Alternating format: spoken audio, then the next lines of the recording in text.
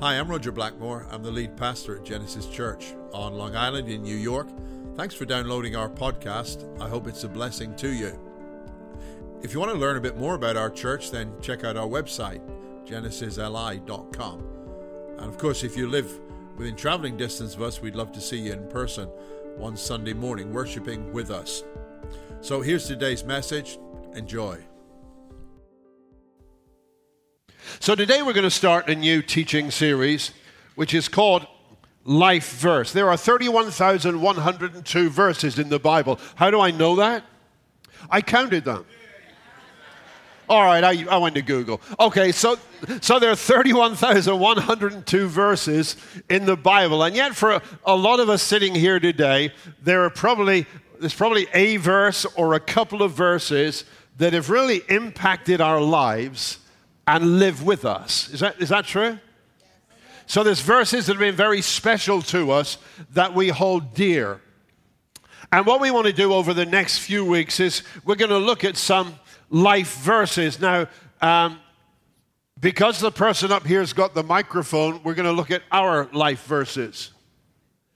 But we appreciate that some of you already responded to something on Facebook and told us yours, and we were running some of those on the loop on the screens before the service started. So I want to start today with a verse that impacted my life 52 years ago. Okay? That's surprising for some of you, right? You didn't know I was that old. So 52 years ago. May is a special month for me in that the fact it was in May of how many years did I say then? I'm lying. It was 57. So in May of 1962 was when I committed my life to Christ. In fact, a week tomorrow, May the 13th, will be 57 years ago since I gave my life to Christ. Now, that did make me young. I was young, and a lot of you have heard the story, the background before, but just look interested because I'm going to tell it again. So here was I from a family that had no real Christian, well, some Christian roots, some background, but really were not active in faith. And started going to a church youth group, then started attending the church on Sundays. And in May of 1962, there was a youth retreat. And so I went with a group of kids from the church, and we went on this retreat to this Christian hotel retreat center down on the coast near the beach. And it was a fantastic weekend. I mean, we had a terrific time. Great program. We had some guest speakers in who did teaching for us, which was fantastic. The only thing I didn't like is that Saturday afternoon, they designated that everybody was going for a hike. I didn't hike at that age.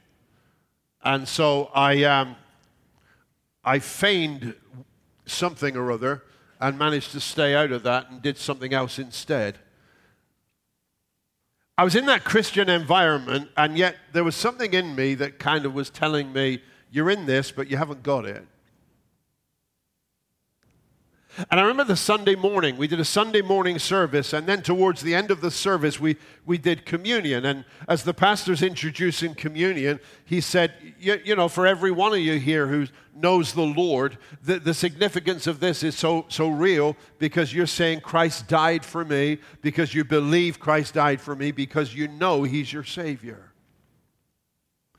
And they used to pass the stuff around for communion, you know, a plate with some crackers on or something, you took a piece and whatever else. And when they came to me, I just passed it on to the next person. Because I knew I didn't have what they had.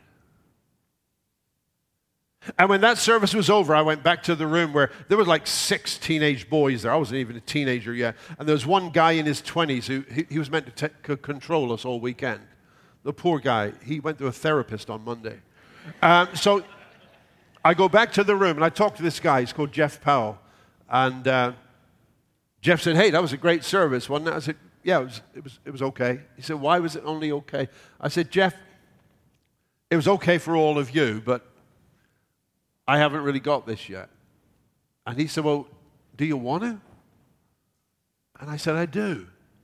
He said, well, you've simply got to open your heart to Jesus.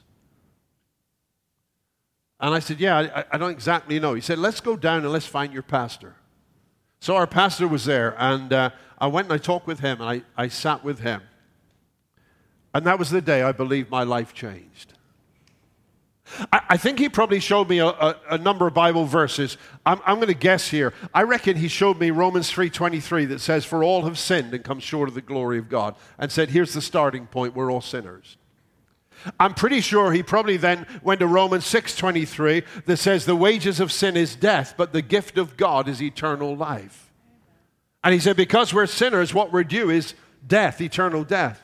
And then I bet he took me to John 3:16. For God so loved the world, he gave his only begotten Son, that whoever believes in him should not perish, but have everlasting life. And then I reckon he probably took me to Isaiah 53:5, which says that he was wounded for our transgressions, bruised for our iniquities, and with his stripes we are healed. The one verse I do know he took me to was the next one. And this is the verse, life verse, that I want to talk to you about today. John 1 and verse 12. Yet to all who received him, to those who believed in his name, he gave the right to become children of God.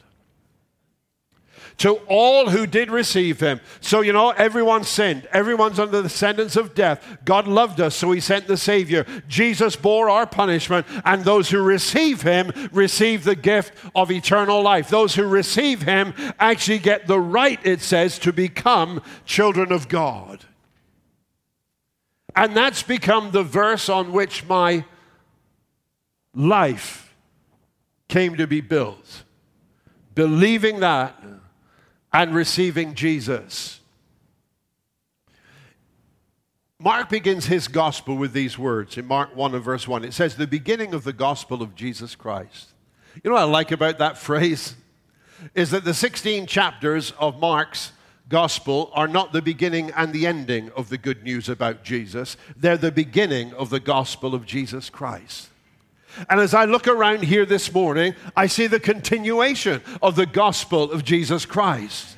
That what Jesus started way back then is something that is continuing. And around the world today, there are millions of people in whose lives the gospel is still working. Gospel simply means good news.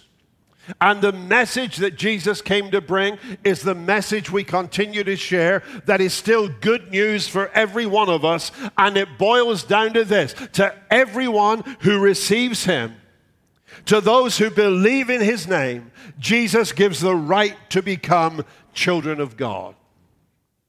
And there are a couple of simple things I want to just pull from that verse this morning and share with you. And the first is this: the gospel is inclusive.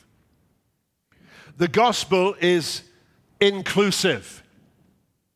It says, to all who did receive him. The verse before that says that Jesus came to his own creation, but his own did not receive him. But it says, but to all who did receive him. The gospel is an individual, personal thing for everybody. Aren't you glad about that? To all who did receive him. In the 15th chapter of Luke's gospel, there's one of the best known stories that Jesus told. We call it the story of the prodigal son. It's the man with two sons, and one of the sons says, I don't want to wait till you die to spend your money. I'd like to do it now, please. So the father reluctantly gave him what would be his inheritance, and he went off, and the Bible says that he... Basically, if you read the King James, it says it very politely. It says he wasted his substance in riotous living. It means actually he hung out with bad people and did bad things. That's what he did. And then he came to a point where the lowest of the low for him as a Jewish person would have been that he was feeding pigs. The money ran out. He had no income. He had nowhere. So he was feeding pigs, and he was like, he was willing for food to eat what the pigs were eating. And in that position, at his lowest possible ebb, his self-worth was in the gutter. It was as low as it could be, his self-image. So here's what it says in Luke 15 and verse 18. So he said to himself, I'll set out and go back to my father. And I'll say to him, Father, I've sinned against heaven and against you. I am no longer worthy to be called your son. Make me like one of your hired servants. He got so low that he felt, you know what, he wasn't even fit to be a son, and he dearly hoped he would at least qualify to be one of his father's servants. He had got so absolutely desperate, he come to the point where he felt he was nobody, and he wondered if there was any hope of any way forward. But you know what that story goes on to show us? Is that those thoughts were in his mind, but they were not in his father's mind. He thought he was nobody. He thought he had blown it. He thought he had not been wanted. And yet the Bible says, as he started his journey home, when he was still a long way from home, his father was looking out and he saw him. And I don't think it was by chance, because he happened to be there at that time on that day. I get the idea that maybe his father did that on a regular basis. He was looking for and he was longing for his son to come back. Now, what does that mean to you and me? Well, it's simply this. Life can load us down with feelings of our own inadequacies. Easily. You're not good enough. You're not smart enough. You don't know enough. You don't have enough. Or what about you're not tall enough? You're not slim enough. You're not young enough. And the thing is this, how we feel impacts how we think, and then it impacts our actions. So when I was a kid in high school, okay, I was big all of my life. And when I was a kid, you know, if you're the big, you know what it's like? I don't know if any of you got like real tall sons, and when people meet your son, they'll say, do you play basketball, right? Because if you're tall, you're meant to play basketball. Or if you've got a son who's a real big guy, they say, do you play football? Because big guys are meant to play football. Well, when it came to kind of sports at school, because I was big, it was like, you can do the shot put. I mean, they weren't going to put me in for the 100 meters or the high jump. It was like, you can do the shot put. Because you're the big guy. Big guys do the shot put. So that was what I used to do. And then there came a point where we used to do this big competitive thing once a year. And where different grades competed against each other. And I was in the team for the shot put. I was not good at it. I was there because I was big. And I started thinking, I can't do this. I can't do this. I'm just not good enough for this. And then I started feeling, you know, this is just going to be so humiliating. Because how you think affects how you feel. And then you know what I did? And this I want to, you got no idea how incredible this is. I convinced my mother on the day of it that I was sick. I want to tell you, that had to be an Oscar-winning performance to persuade my mother you were sick enough to be off school. And I never went. I never competed. I took myself out of it because in my mind, I didn't think I was good enough and I didn't think I could do it. And in so many ways, it is easy for us to be dogged by a feeling that we aren't good enough. If you come from some of you will come from a church background where you were constantly reminded not how good God is, but how bad you are. And some of you grew up, and even through your school years, it was a constant thing, reminding you how bad you are. So the danger is then you feel undeserving. You feel as if you really don't belong.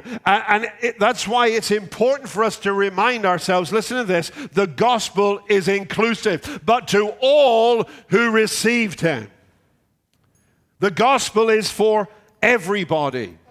John 3, verse 15, everyone who believes may have eternal life in him. You see the first word of that? Say it with me. Everyone. Right? Anybody excluded there? No, everyone. Does it matter what our background is? No, it's everyone. Does it matter what our social standing is? No, it's everyone. Does it matter how old we are? Everyone. Does it matter what our background has been and where we've been and what we've done? No, everyone who believes has eternal life.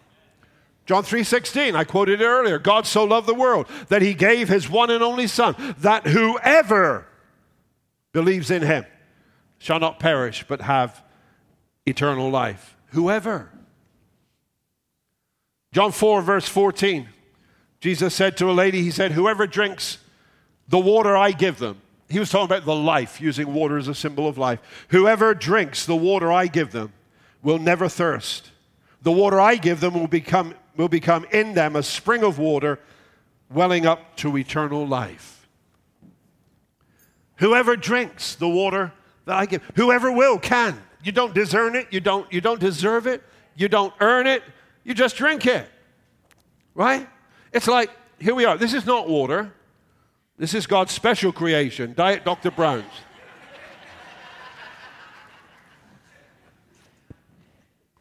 So here it is.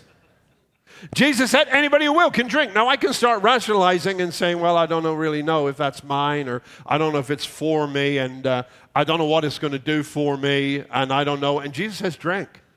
Drink. Everybody can drink. It's good. I recommend it. I get through 2 of those every Sunday and 3 on Easter Sunday.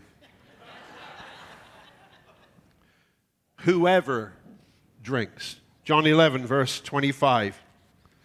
Jesus said to her, I am the resurrection and the life. The one who believes in me will live, even though they die. Look at this. And whoever lives by believing in me shall never die.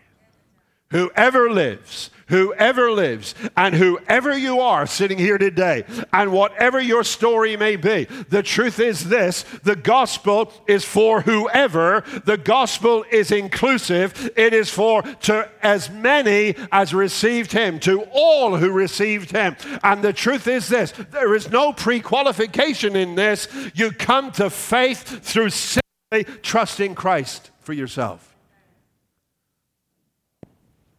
Now, I know there are some people who think that's a little bit too easy. It's not easy. It cost God the most precious thing he had, the life of his Son. But he was willing to do that so that we could be his. The gospel is inclusive. That's why it's good news. It's for everybody. And then the next thing I want to say is this: the gospel is invitational to all who did receive him. To those who believed in his name, he gave the right to become children of God. To all who did receive him. It's simply about believing and trusting. I don't understand the whole thing, to tell you the truth. That might be worrying for you, because you say, aren't you the pastor? Aren't you meant to know these things? I don't understand the whole thing, but I believe it. I believe it. When Charlotte said there are different ways to give, I'm quite fascinated that nowadays you can text your offering. Right? So I open texts. I go down here and find text giving. I open up I type in, how much should I give? 1,000. Good. All right, $20. I type in $20, right? I hit send. And immediately I've got a message back that says, your gift is complete. You gave $20 to General Fund. If this was an error, respond. Excuse me while I just respond. All right? Now, if I go to my emails, I've got an email now that says, thank you for your contribution of $20 from your friends at Genesis Church. I have friends at Genesis Church. Look.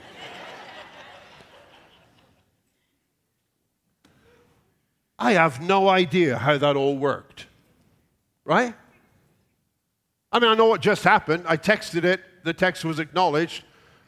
It's linked with my debit card, so $20 went out of my bank account, but I've got no idea, right? If you start to, are you with me? Start to think, like, actually, where did this go to? And who, where, how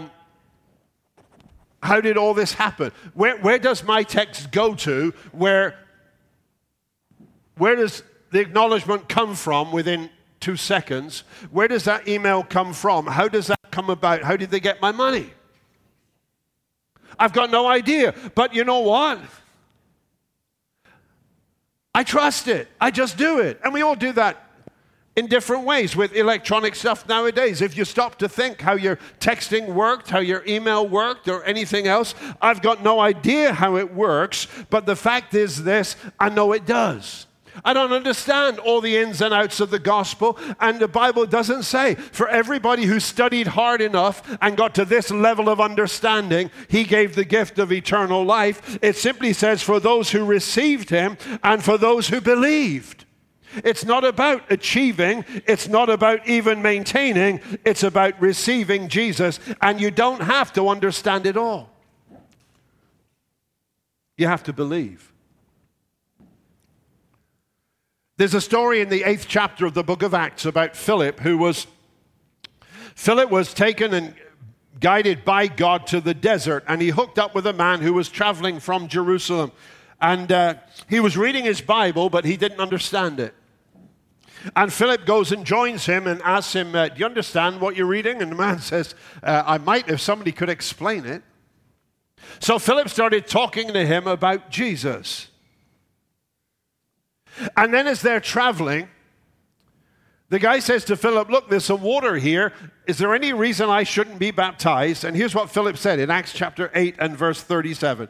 He says, you can, if you believe with all your heart.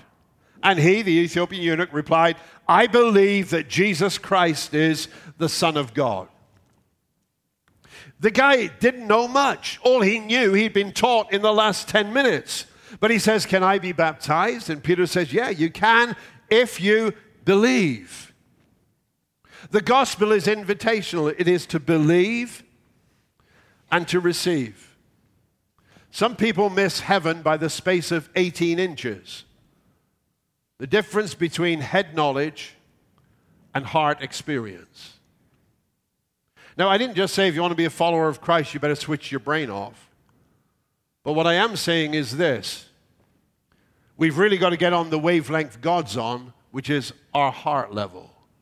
That's how God primarily communicates with us. Romans 10:10 says this.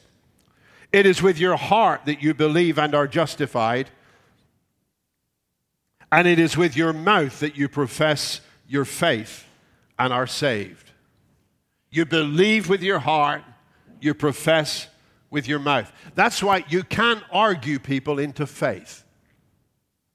Some of us spent years trying that, trying to persuade people, trying to convince people. Let me give you 7 proofs of the resurrection of Jesus Christ. People aren't interested in the 7 proofs of the resurrection of Jesus Christ. They're looking for hope. They're looking for purpose. They're looking for strength. They're looking for support in life. And what they need is to actually meet the resurrected Jesus for themselves. You can't talk people into faith, but you can love them there.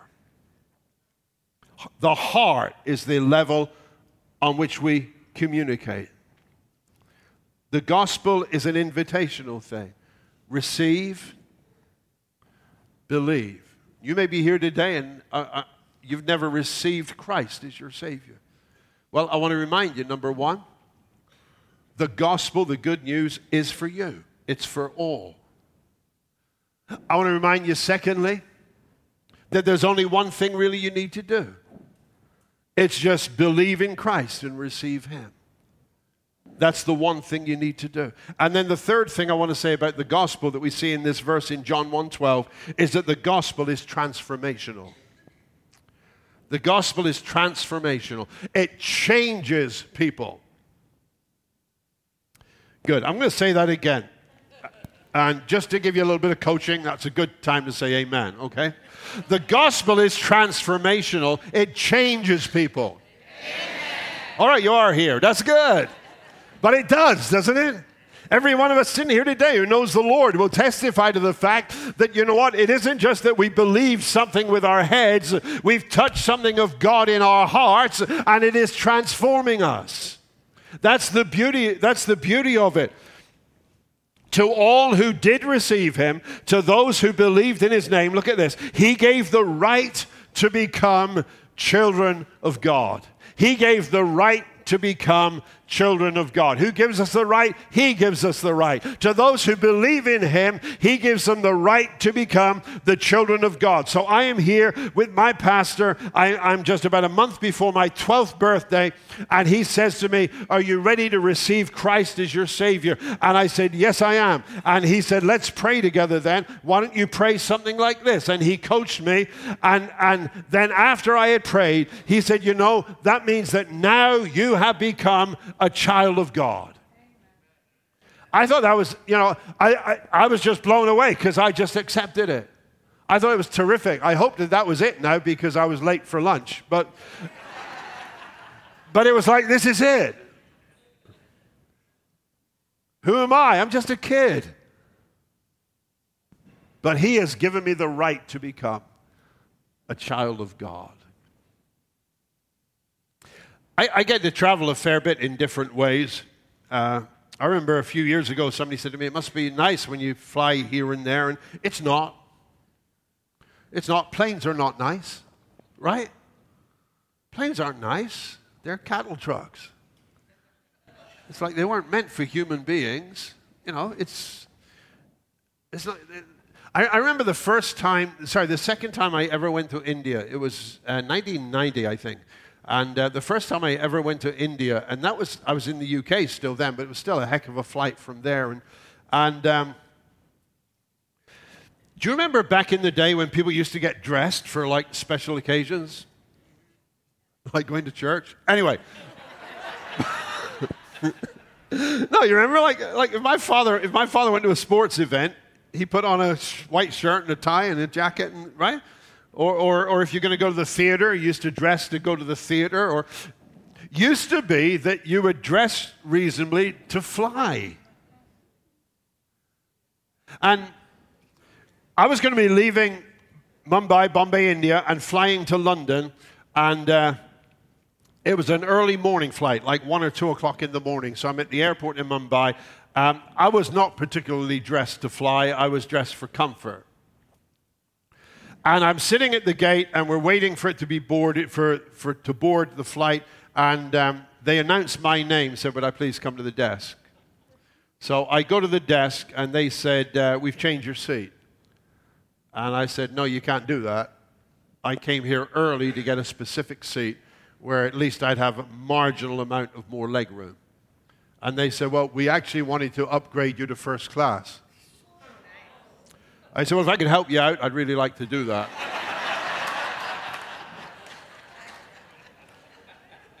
and so when we came to boarding, it was kind of amusing because like the guys who were traveling first class were dressed first class. And then here's me. And I'm strolling along there, but in my ticket, I've got my boarding pass to first class, and I don't know whether I kind of felt like some of them were looking at me like thinking, who's he? What's he doing in here? But you know what that ticket in my hand told me? I had the right to sit in the middle of you people. To everyone who received and believes in Jesus, he gives the right to become children of God. It doesn't matter where we've been. It doesn't matter what we're carrying. But he gives the right to become the children of God. And it's totally his right to give, our blessing to receive. And that's what God does for everyone who believes in him. 1 John 3 verse 1 says, see what great love the Father has lavished on us that we should be called children of God. And that is what we are. How do you become a child of God? You receive, you believe. Who can do that? Everybody can do that. To all who received. We become the children of God by right. And on May the 13th, 1962, I prayed in the corner of the conference room in that retreat center. And from that day to this day and forever, I'm a child of God. Not because I'm anything, but because He's everything. My life verse to all who did receive Him, to those who believed in His name, He gave the right to become children of God. Now let me say this. You remember what I was saying? I was at that retreat and I felt I'm like in it, but I hadn't got it. I was there, but it wasn't in here. And you might be sitting here in service this morning, and that's you. You're here, and you're glad you're here. You wanted to be here, obviously. But you know it's not really in here. And how does that happen?